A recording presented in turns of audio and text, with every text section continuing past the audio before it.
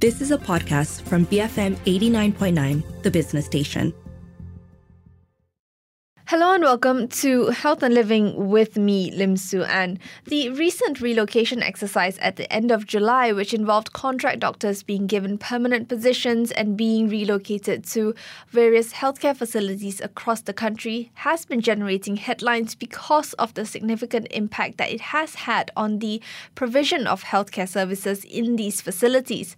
Now, while some states like Sabah and Sarawak are reported to have gained more medical officers, we've also heard that other major hospitals, particularly around the Klang Valley, are facing a net loss of trained medical officers, and this is a gap that the Health Minister, Dr. Zaliha Mustafa, says will be filled by December at the latest. Now, joining me on the show today to discuss how these relocations are affecting both doctors and patient care is Dr. Sivabala Selvaratnam, Vice Chairman of MMA's section concerning house officers, medical officers and specialists, also known as SCOMOS. Thank you so much for joining me today, Dr. Siva. Thank you for having me on your show, Suen.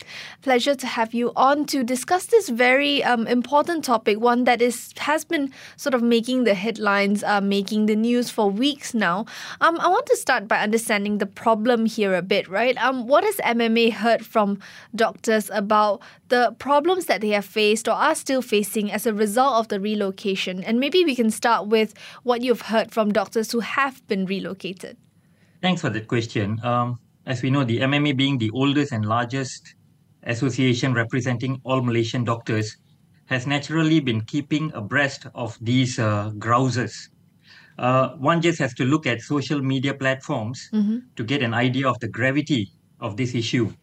And coming to your loaded question about the perspective of doctors, having to be abruptly relocated is definitely a harrowing experience.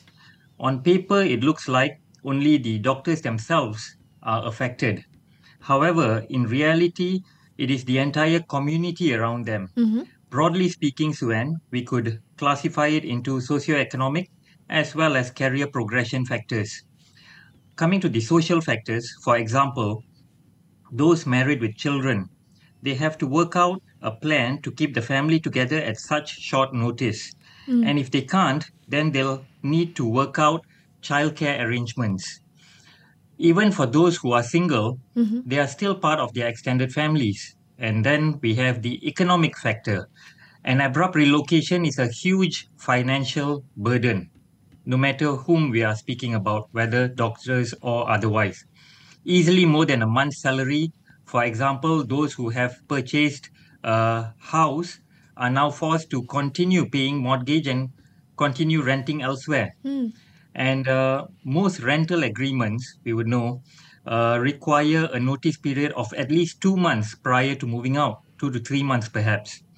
And therefore, those renting will effectively forfeit 1 month's rental fees from the previous unit due to the tenancy agreement. And then there's the scramble to find rental units in the new location. And finally, we come to career progression factors. Regardless of whether the doctors are in training, in a training program or not, they are effectively being trained on the job in their particular fields. Example, those in a surgical department previously could very well now be filling gaps in a medical department according to their new posting. And in a nutshell, medical expertise is not transferable in this manner. That is the conundrum then.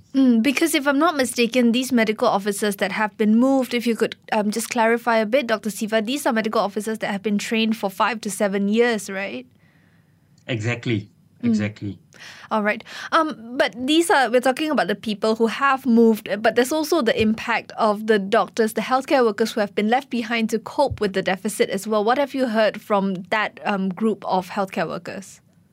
Right. Suen, in one word to describe that group now, it would be burnout. And I would like to draw your attention to a publication by Public Health Malaysia back in July 2019. It's based on an announcement by Jabatan Audit Negara. So not a small survey, but rather the National Audit Team itself. The publication was titled Hospital Ternat, and you could Google this, Hospital Ternat.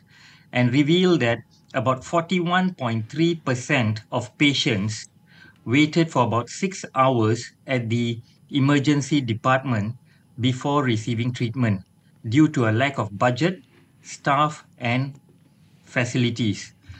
And most alarmingly, one in three doctors experience burnout. Our then DG, Tan Sri Dato Sri Nur Hisham Abdullah, had stated on his Facebook posting in July of 2019 that we are currently underfunded, understaffed, underpaid, overworked, overstretched, and with overcrowded patients. Just to cut it off at that point. And this was just over 4 years ago and pre-pandemic.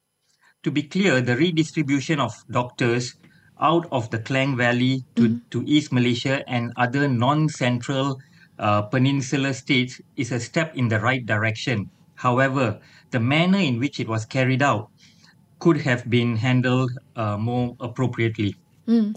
Quite a few things for us to unpack here. If we first look at the impact of moving these trained medical officers out from the Klang Valley. Now, we know that a lot of the big hospitals, the tertiary hospitals here, act as referral centers for clinic kesihatan for other hospitals, district hospitals across the country.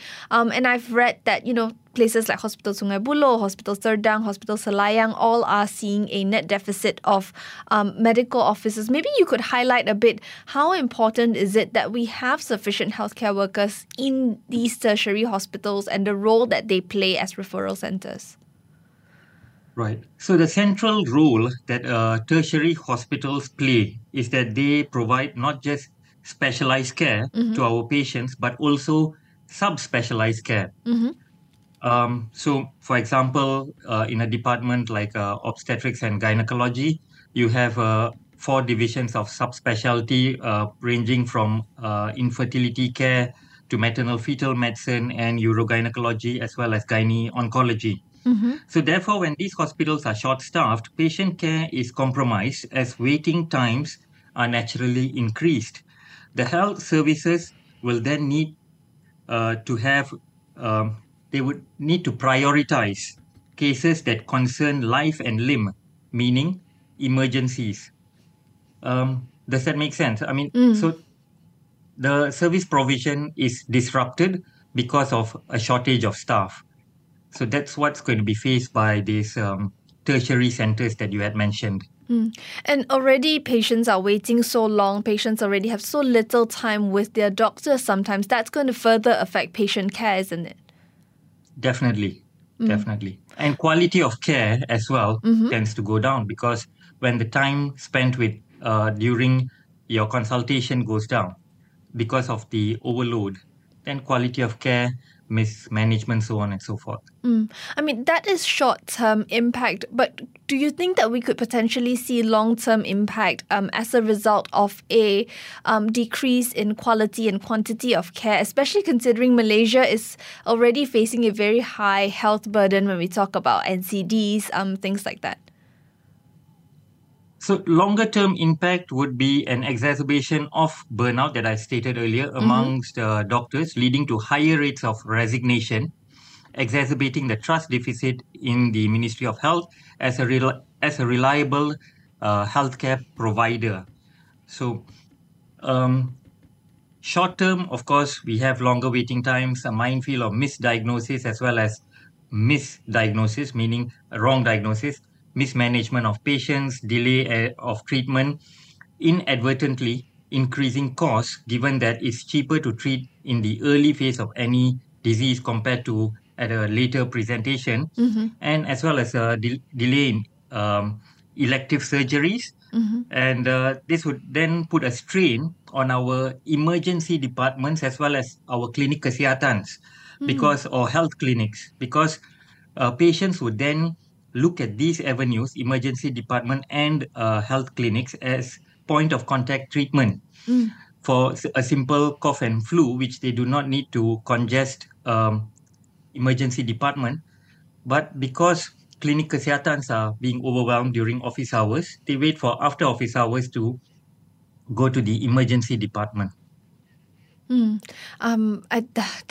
It's really hard to imagine because already we're already seeing this sort of burden of an overstrained healthcare system, right? But I guess to talk a bit on the flip side, Dr. Siva, as we mentioned earlier, it's a good thing that we see some hospitals in East Malaysia, some KKs over there that are receiving additional MOs. That's something that that medical organizations like MMA, doctors, politicians have said that we've needed this additional resource of manpower over in East Malaysia. How might having this net improvement of medical officers there improve healthcare services that they can provide?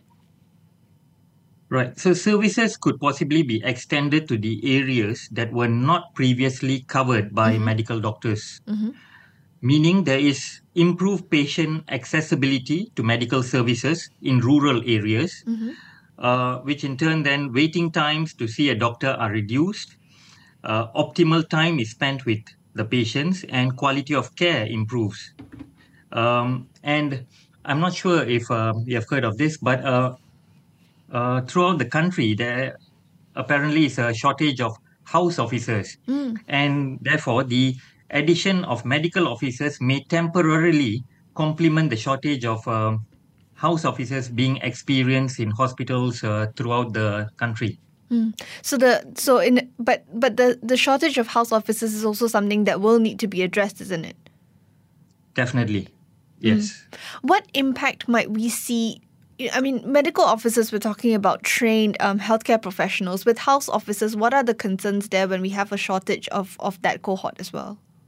Well, there are two schools of thought here because on the one side, some believe that house officers are there to learn and are not a pair of extra hands.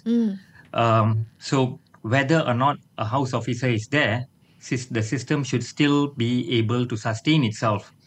Having said that, house officers are getting paid as well. And the last time I heard, no one gets paid to learn something. So house officers are crucial because they are then the future medical officers. So if there's a shortage of house officers, then there is a disruption in services, meaning there's going to be a gap in human resource and staffing. And house officers have, when they come in, they're learning on the job and they then transition to be medical officers. They do not download a program overnight and become medical officers. It's a journey of about 2 years long. All right. We'll go for a quick break now, Dr. Siva, and continue this discussion. When we come back, on the show with me today is Dr. Siva Balaselvaratnam, Vice Chairman of MMA SCOMOS. He's joining me on the show to discuss the recent news about the relocation of medical officers across the country. We're talking about the impact of hospitals gaining medical officers and hospitals losing medical officers. So we'll come back after a quick break to talk about what we can do to prevent something like this happening at the scale again in the future. Don't go anywhere. We'll be right back on Health and Living, BFM 89.9. Welcome back to Health and Living with me, Lim Su. And on the show with me today is Dr. Siva Balaselvaratnam, Vice Chairman of MMA SCOMOS. That's the section concerning house officers, medical officers and specialists. And as his designation suggests, we are talking about the recent relocation exercise involving contract doctors being given permanent posts. And as a result of that, many of them have also been relocated from the hospitals, the clinic kesihatan that they are based in now to those in other states.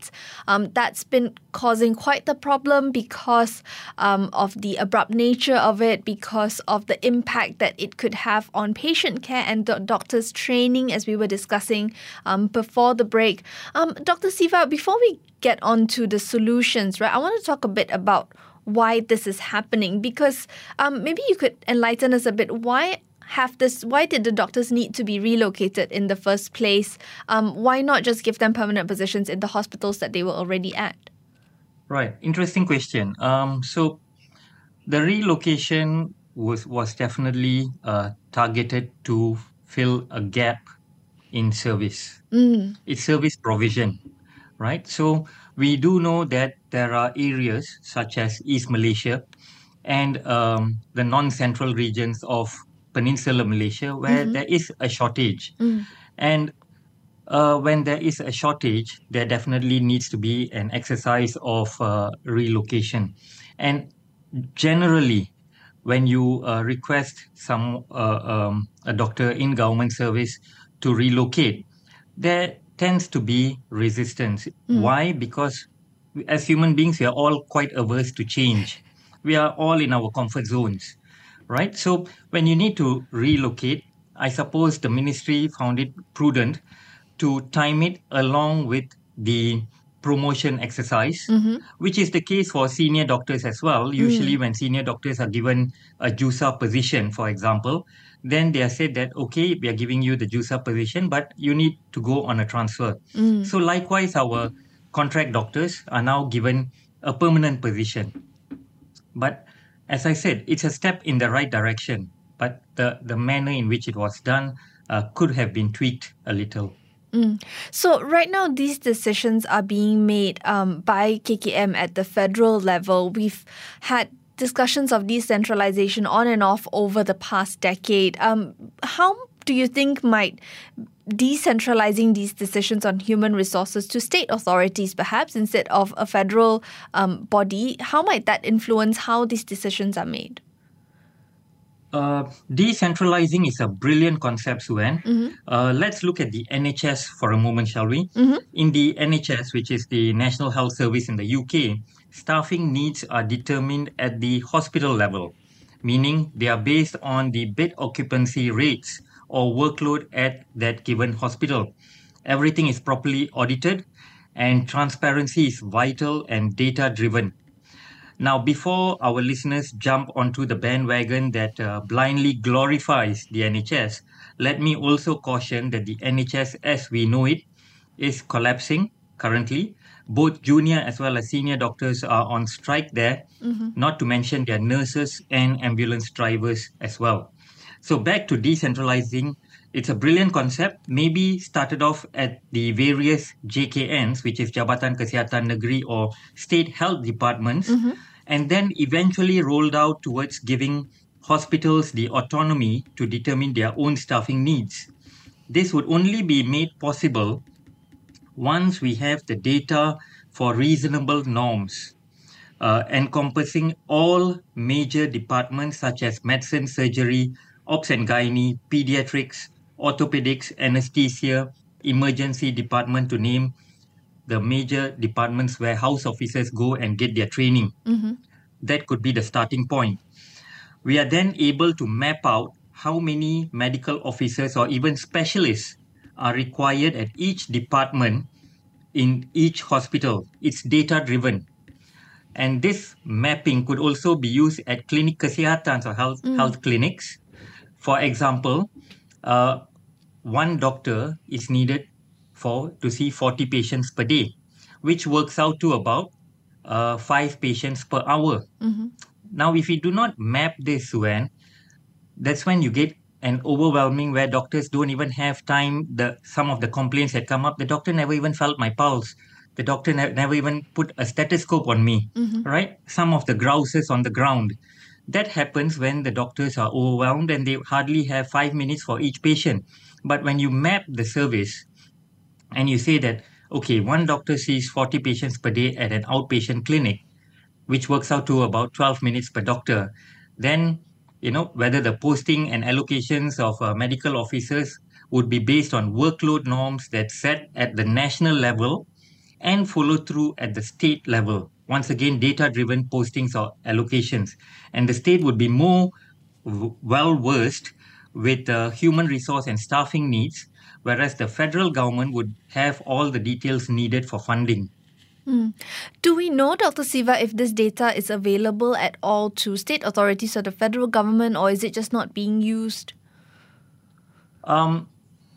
With the limited information that the MMA has, we have been informed that a few departments, such as the pediatrics department and the obs and gynae department, as well as the anesthesia department, have already mapped out. And if you were to call up their heads of services, for example, they would be able to tell you exactly how many medical officers are needed in each government facility throughout the country. So what's needed moving forward is all departments are supposed to map out services, and then we can embark on state or even hospital autonomy. All right. So essentially, I guess the ideal when it comes to decentralization is that the federal government can help to coordinate funding, but then the state authorities would have some decisions over human resources. Is that right? Absolutely. Are there things that can and can't be centralized if we sort of want to break it down along that path? Because I think we are so used to thinking of everything being under KKM, right? I think if you sort of break it down, what is possible, what isn't possible. Okay. When we talk about decentralizing, for example, transfers within the state, as we know, within a state like, for example, Perak has got a tertiary hospital in Ipoh, and a district hospital with specialists in Teluk Intan and Taiping and Slim River. So transfers within the state as well as human resource needs can be decentralized. However, it would be prudent to involve and have input from senior clinicians, such as the heads of service or the heads of state, when transferring medical officers, because they know the requirement in each of these hospitals. And when it when we talk about what's a bit more challenging to decentralize, that would, as you rightfully pointed out, would be funding for now can't be decentralized. However, it would be great to have a strong input from the state health departments based on data as to how this funding should be allocated, and not send funds or human resource to the ones that are making the loudest noise or capturing headlines, for example. So when it's data driven, then it's transparent. All right. If we continue to talk about the workforce issues, this is again one of those really ongoing discussions. Malaysia's healthcare system is essentially built based on what the NHS system was, and like you said, we're already seeing cracks within the NHS system, and we don't want Malaysia to get to that point. What long-term solutions would MMA like to see for us to resolve workforce issues, things like shortage of house officers, medical officers, and specialists, especially in the long term? In one word, funding. In two words, kekangan kewangan, which means the same thing. But anyway, the MMA appreciates, as we have stated, that about 20% of the appeals have been approved. That's a very substantial number, and we thank the Ministry of Health for that. And we understand that circulars have to be adhered to when transferring doctors, and the general orders are there for a reason. However, we would like to appeal to the administrators to consider one-off allowances when transferring not only doctors but also nurses, pharmacists, and even teachers. The contract doctors becoming permanent and hence facing these unprecedented issues is a rather new phenomenon. Right? We have not had it in the past. A little bit of compassion when handling the current situation would go a long way in placating those affected. And other long-term solutions should include a revision in policy so as to enable all benefits enjoyed by permanent doctors to be enjoyed by contract doctors as well. Because I'll give you an example, Suan. When the word contract is hanging over a doctor's head, right? They are not even able to take bank loans, for example, because there's no guarantor. You're a contract doctor.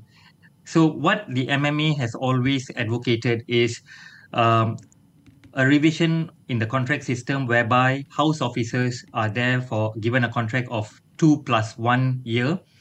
That +1 is for those having health issues or go off on maternity leave, or they are extended, for further learning.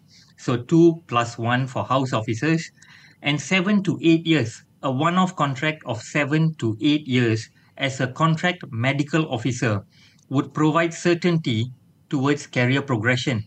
Instead of 2 years and then you're not quite sure what happens at the end of 2 years, whether my career pathway to specialization would be facilitated. It's too many question marks in the process. So a one-off contract for medical officers for 7 to 8 years would placate the junior doctors, and they would have that reassurance that if I were to embark on a specialization program, my contract is there to see me through for the next 7 to 8 years. And specialization programs take about 4 to 5 years at least. A transparent selection criteria for the permanent post, where the MMA had already submitted this to the Ministry of Health. A proper mapping, as I mentioned earlier, of staffing needs throughout all hospitals. We believe that some specialties already have this in place, as I stated earlier. A sensible remuneration for all healthcare workers. Recently, Singapore bumped up their pay scales. Of course, in no way am I suggesting that we mimic Singapore's healthcare system, but these are pointers, whether it's Singapore or Australia or New Zealand, where we need to look at sustainable development and learn from what is collapsing in the NHS. I mean, there are very good areas within the NHS as well, but we need to have a balance because Malaysia's healthcare system is very unique in the sense that it bridges the public and private healthcare provision very nicely. So that's something that not many countries can boast of, but Malaysia is fantastic in that. And I would like to state that the system is larger than any individual. So once we get the system right, it naturally makes the individual follow suit. So, and the MMA is always approachable, and we always give our input to the Ministry of Health to make the system better, not only for our doctors, but also in patient care. And all of this would eventually help us to address issues like brain drain, right? I'm thinking because we've been talking about how we've had doctors leaving our country, and every time we mention the NHS, I've also heard the same thing from doctors there in the UK leaving the country as well. And really, we don't want to lose any more trained healthcare professionals right now. Absolutely, and it's interesting that you bring that up because whenever someone talks about brain drain, I'm reminded of Prof. Dr. Adiba Kamaruzaman, who tweeted and made news when she said a few months back that every year, itself, University Malaya, where she's based, loses about 30 doctors to Singapore, right? So if that isn't raising alarm bells, and she stated that a few months ago, but that's been happening for the last 10 years.